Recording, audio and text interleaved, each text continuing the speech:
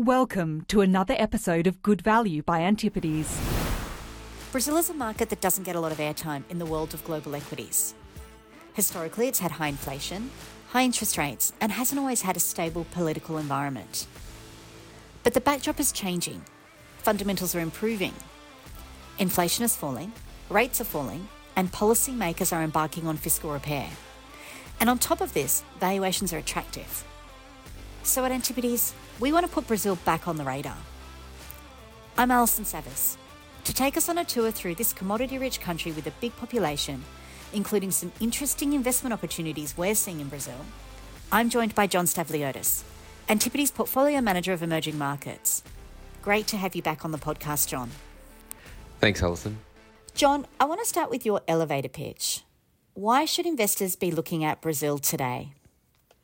Sure. So, look, from a cyclical perspective, it's actually an attractive point in the policy and economic setting. So just quickly, inflation has been dealt with. The consumer is sort of recovering and rates are at their peaks and coming down. We've had 3 cuts. Then from a structural perspective, Brazil and LATAM more broadly have got a really good long-term drivers, right? Young population. It's the region is a key enabler of the energy transition through having the largest reserves of critical materials. The region feeds the world. It's got huge tracts of farmland, and their relations with the US are not falling apart, at least on a relative basis. So, although the political environment may not be as favourable as, let's say, India or Indonesia, where ease of doing business has been improving at far greater rates, we think that the long-term structural drivers are attractive, and there are improvements in the political environment in Brazil. And then lastly, for the elevator pitch, stocks are cheap. The market's trading on an average PE 1 year forward of 9 times, and that compares to 12.8 times for the last 15 years. So for those reasons, we think it's an attractive time to be investing in Brazil. I do want to come back to those structural points. But first, let's start with the cyclical setting, as it sounds unique across all economies, not just emerging markets. So inflation and interest rates have dominated headlines globally. Brazil's inflation shock 2 or so years ago was a little different to the rest of the world. It was driven by drought from La Niña and the impact that had on power and food prices. Inflation ultimately hit 12% just over a year ago, but the Brazilian central bank was relatively front-footed. So the Selic, which is Brazil's cash rate, ended up peaking at 13.5% around that same time. So we think 5.5% in the US is a high policy rate, but 13.5% is a really high rate. Now, these rate hikes did their job. Inflation's fallen considerably, and now the central bank is cutting rates. So at risk of jinxing the Brazilian economy, it looks like inflation is under control. So how much further can rates fall, and how has the household fared throughout that inflation and rate hiking cycle? Yeah, so front-footed could be a bit of an understatement, right? Like the Selic rate went from 2% to 13.75 in less than 18 months. That's really addressing the problem, right? We, like you said, inflation has been dealt with. The last reading was 4.8%. That compares to the last reading in Australia of 4.9%. And we think that inflation in Brazil is on track to hit about 4% in 2024, and then continue to decline thereafter. So we've had 3 rate cuts so far, and the Selic rate has dropped to 12.25%. But that leaves real yields, which is basically your interest rates less inflation, at 7.5% in Brazil. This is higher than almost anywhere in the world. US, to put into context, the US is at 2.7. Australia is at 1% on the same measure. So this means Brazil's got room to cut even before the US starts cutting rates. And this process will accelerate as the US does begin to cut rates, which positions Brazil better than most other countries in that scenario. When we look at what the market's currently pricing, there's a further 50 basis points cut in December to finish the year, and the market's pricing a further 2% cut by mid-2024 to 9.75%. in terms of how the household has fared through this, look, the retail sales felt the pinch. They felt the pinch. So retail sales came off, but they are improving, and now back to 2%. NPLs at the bank's non-performing loan ratios are also improving. So we actually think the household has done fairly well given the moving rates that we've seen. So what do lower rates mean for Brazilian equities? Presumably it's positive. And what do lower rates mean for the currency? Sure. So I'll start with the cash flow impact. I guess if we look at corporates firstly, the high cost of debt from higher rates was really impacted earnings and cash flows of these corporates. We saw a large corporate default of a retailer called Americanas at the start of the year that sent shockwaves through the market. But importantly, since then, corporate credit availability has improved and we haven't seen other defaults. So cash flows corporates will improve. On the household side, look, Brazilian households aren't as indebted as many other economies in the rest of the world. Household debt to GDP is about 35%, and that's low relative to the GDP per capita. But regardless, the high rates did impact household spending, as I mentioned. We have seen an improvement. As rates continue to improve, this will also allow these households to potentially borrow more and spend more. So that'll be I guess, an improvement from household cash flow spending. For equity specifically, we think the biggest impact will obviously be on valuations through a lower cost of capital. As mentioned earlier, Brazil is trading on a 30% discount PE to the last 15 years at 9.8 times. So particularly companies that have got high debt are trading at very low valuations. So we actually think that the lower rates will be a catalyst for the valuation improvement. For the currency specifically, the higher real yield means that even as rates are coming off, we don't see pressure on the currency. A few other measures that we sort of track is the difference in fiscal spending. So the government is managing fiscal spending quite well, which is supportive for the currency, and also debt levels coming down, especially corporate government debt levels coming down, is also quite supportive for the currency. So we're not concerned that the currency will come under pressure as rates come off. Now, that provides a really good rundown of the cyclical setting. So let's turn to the structural opportunity. Brazil and Latin America more broadly is rich in commodities. And you called it out in your elevator pitch. You mentioned that Brazil can feed the world and be a key enabler of the energy transition. Pretty big call. So can you unpack this further and touch on what this could mean for equity investors? Sure. So it's really big structural opportunities for equity investors, right? So the energy transition, firstly, this is a global phenomenon. It's going to require decades of investment. Now, low carbon technologies are much hungrier for certain minerals than traditional equivalents. One simple example is electric vehicles have 3 to 4 times the amount of copper than an ICE vehicle. Now, LATAM has control over many of these key commodities. And in most cases is the lowest cost producer. Brazil specifically is exposed through graphite, tin, and nickel. And importantly, they are the low cost producer in these minerals.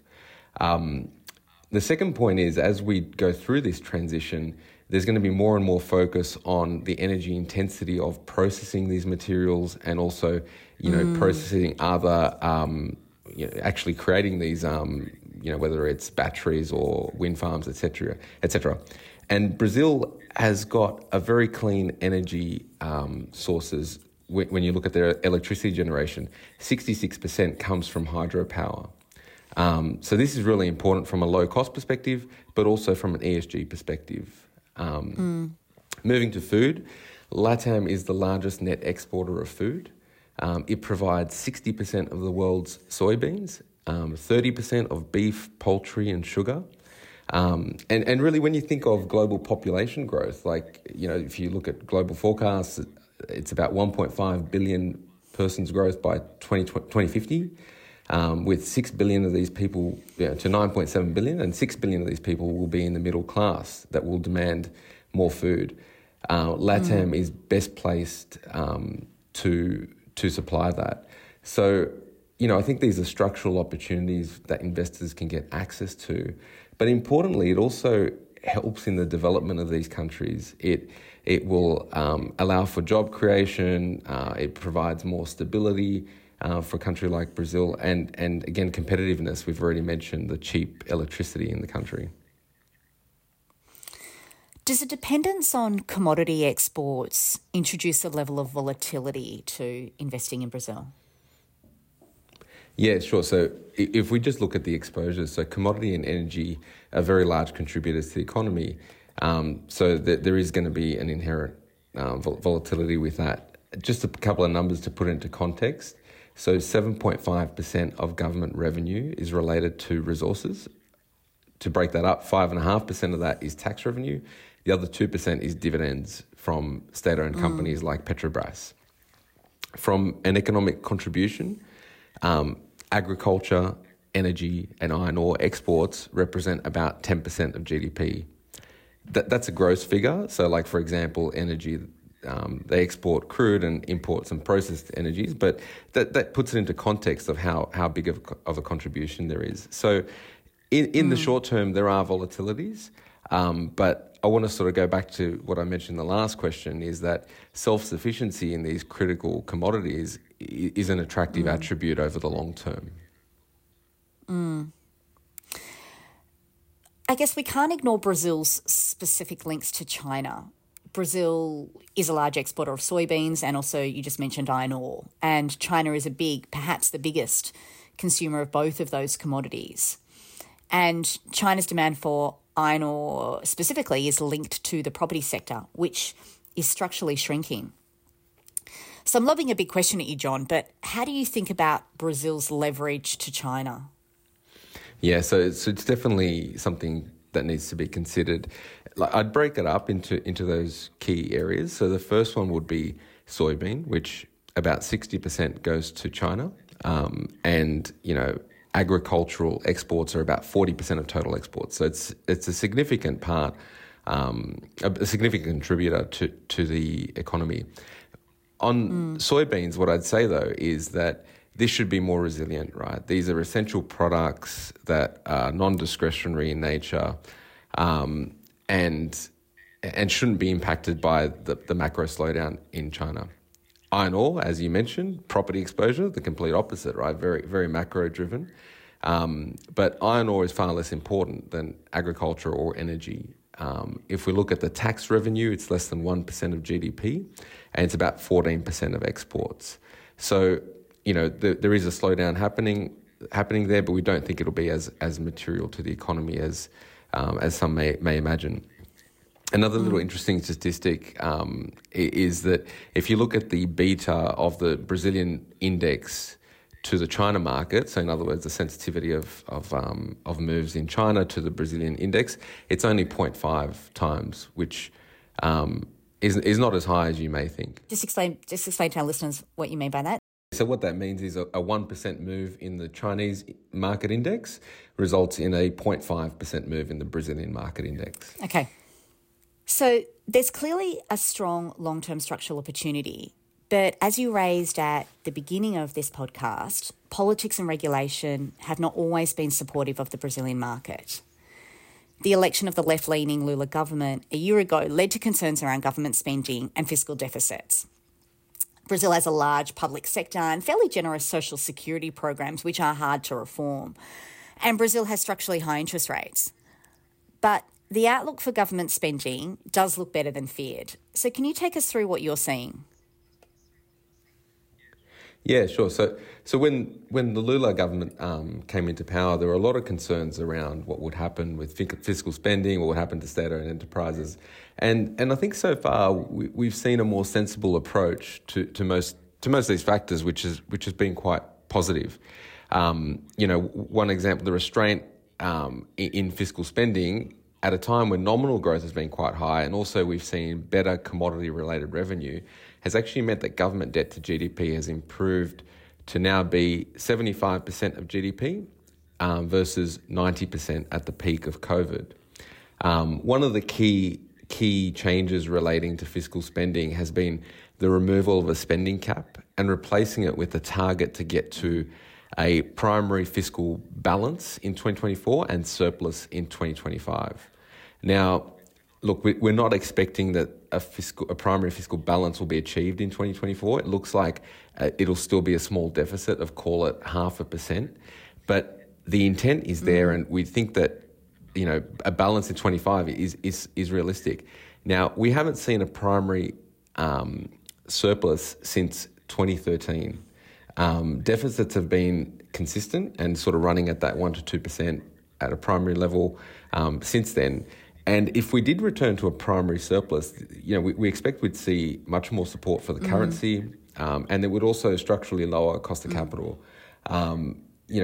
This is something we're watching very closely, and it would be a very positive shift from a policy setting. The other change that's happening is around tax reform.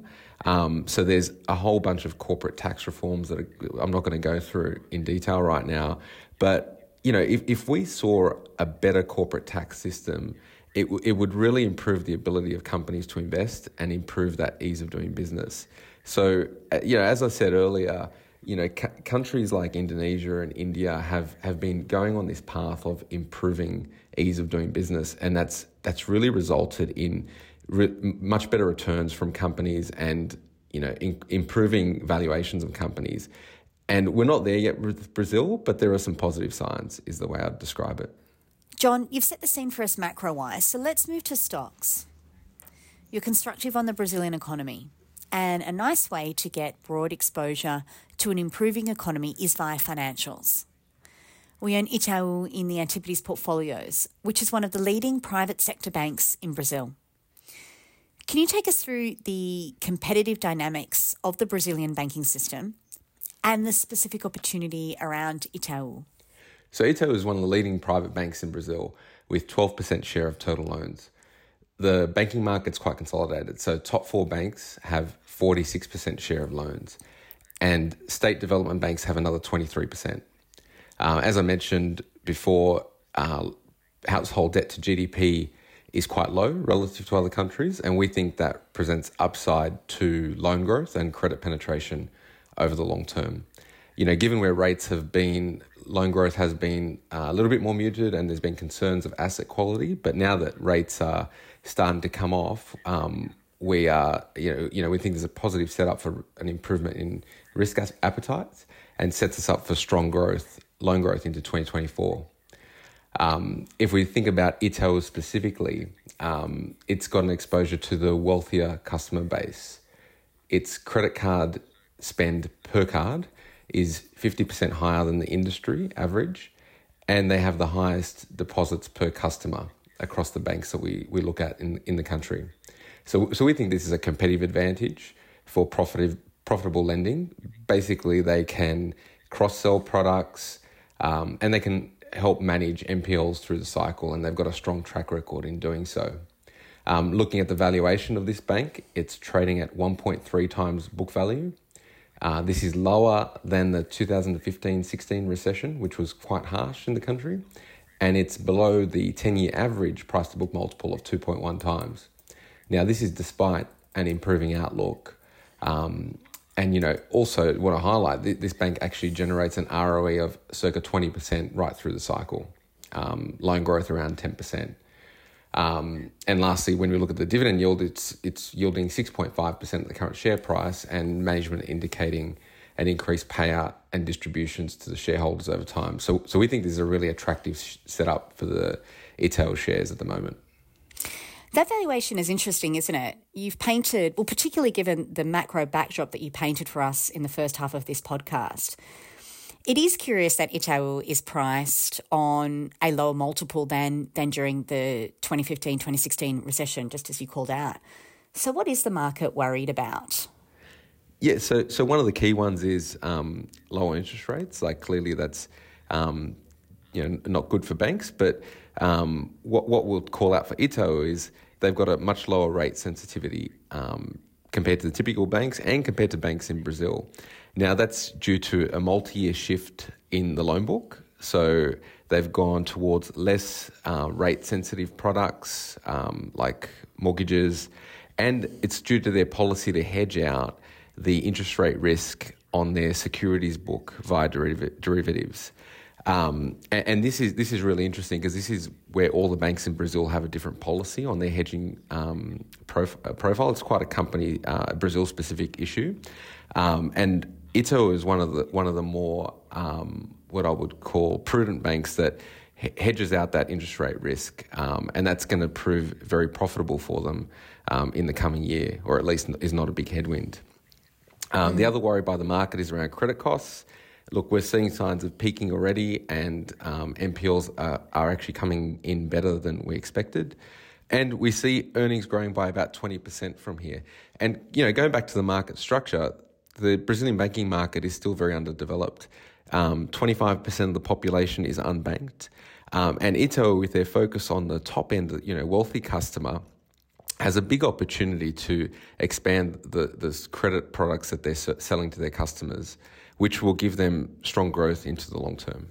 And that's a good point, though. So who's bringing banking to the next generation? Yeah, so a company that we own in the emerging markets portfolio is Nubank.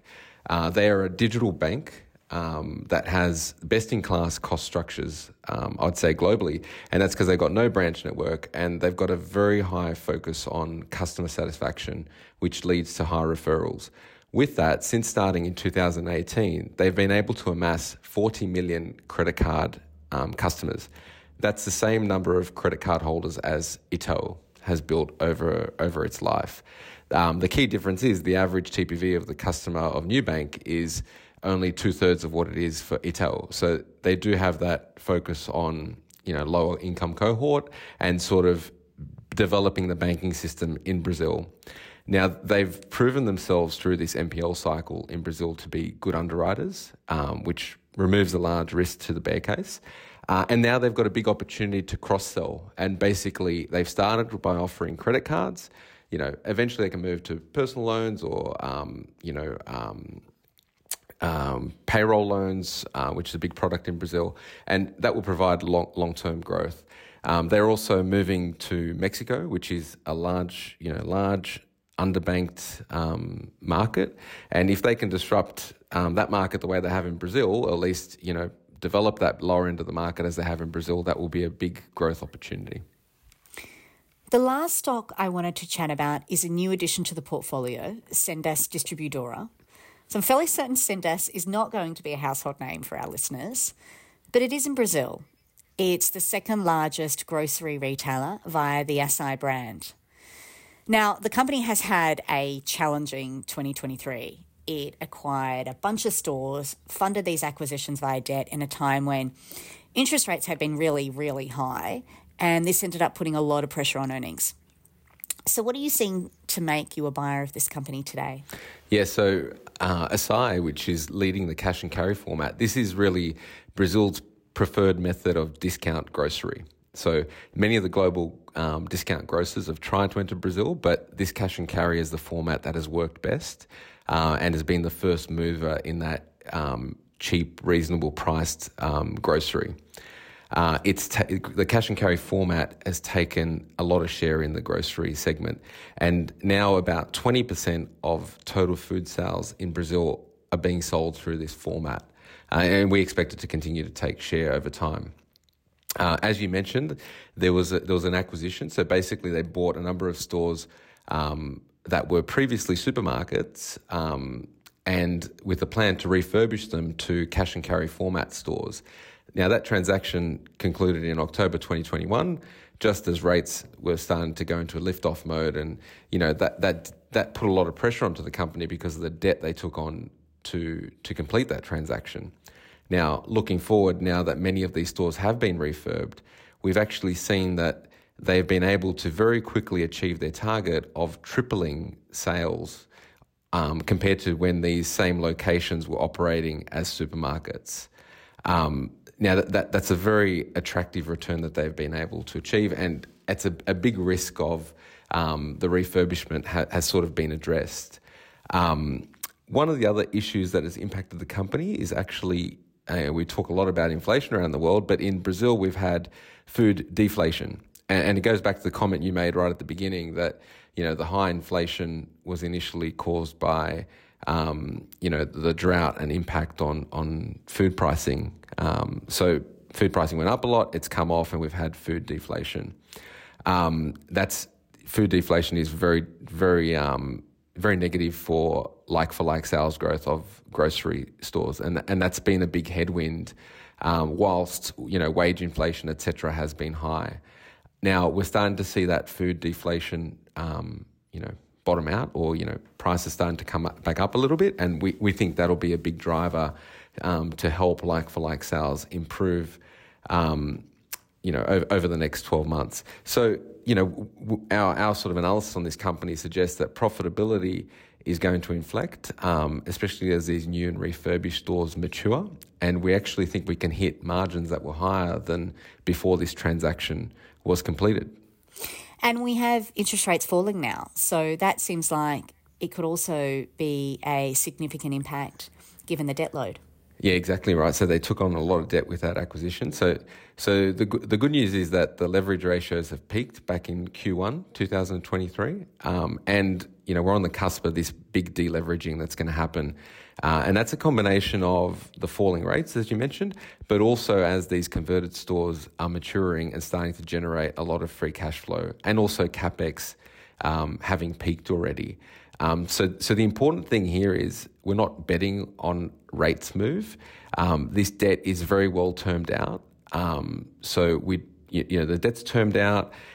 The cash flow is there. It's a grocery chain which has very good free cash flow. So the debt issue is not a liquidity risk. It's more of an earnings risk. So even if rates don't come down, the impact would be potentially less earnings growth rather than a liquidity risk, which we think is very important. So regardless of this move in rates, we see EBIT CAGR of about 20% from 2022 to 2025. And the stock's trading on 14 times next year's earnings. So, we basically see a big opportunity for a re-rating in this stock as they prove the earnings growth from these refurbishments, and then lower rates will be an added kicker as the interest rate cost comes down quite a bit. John, thanks for your time today. You've given us a great summary of what's going on in Brazil, as well as some interesting investment ideas for our listeners to think about. Great, thanks, Alison. I hope you enjoyed the discussion on Brazil, which is a market that doesn't get as much attention as it should be in our view, at least. Absolutely. For further information on Antipodes, head to our website antipodes.com, and you can also follow us on LinkedIn and Twitter.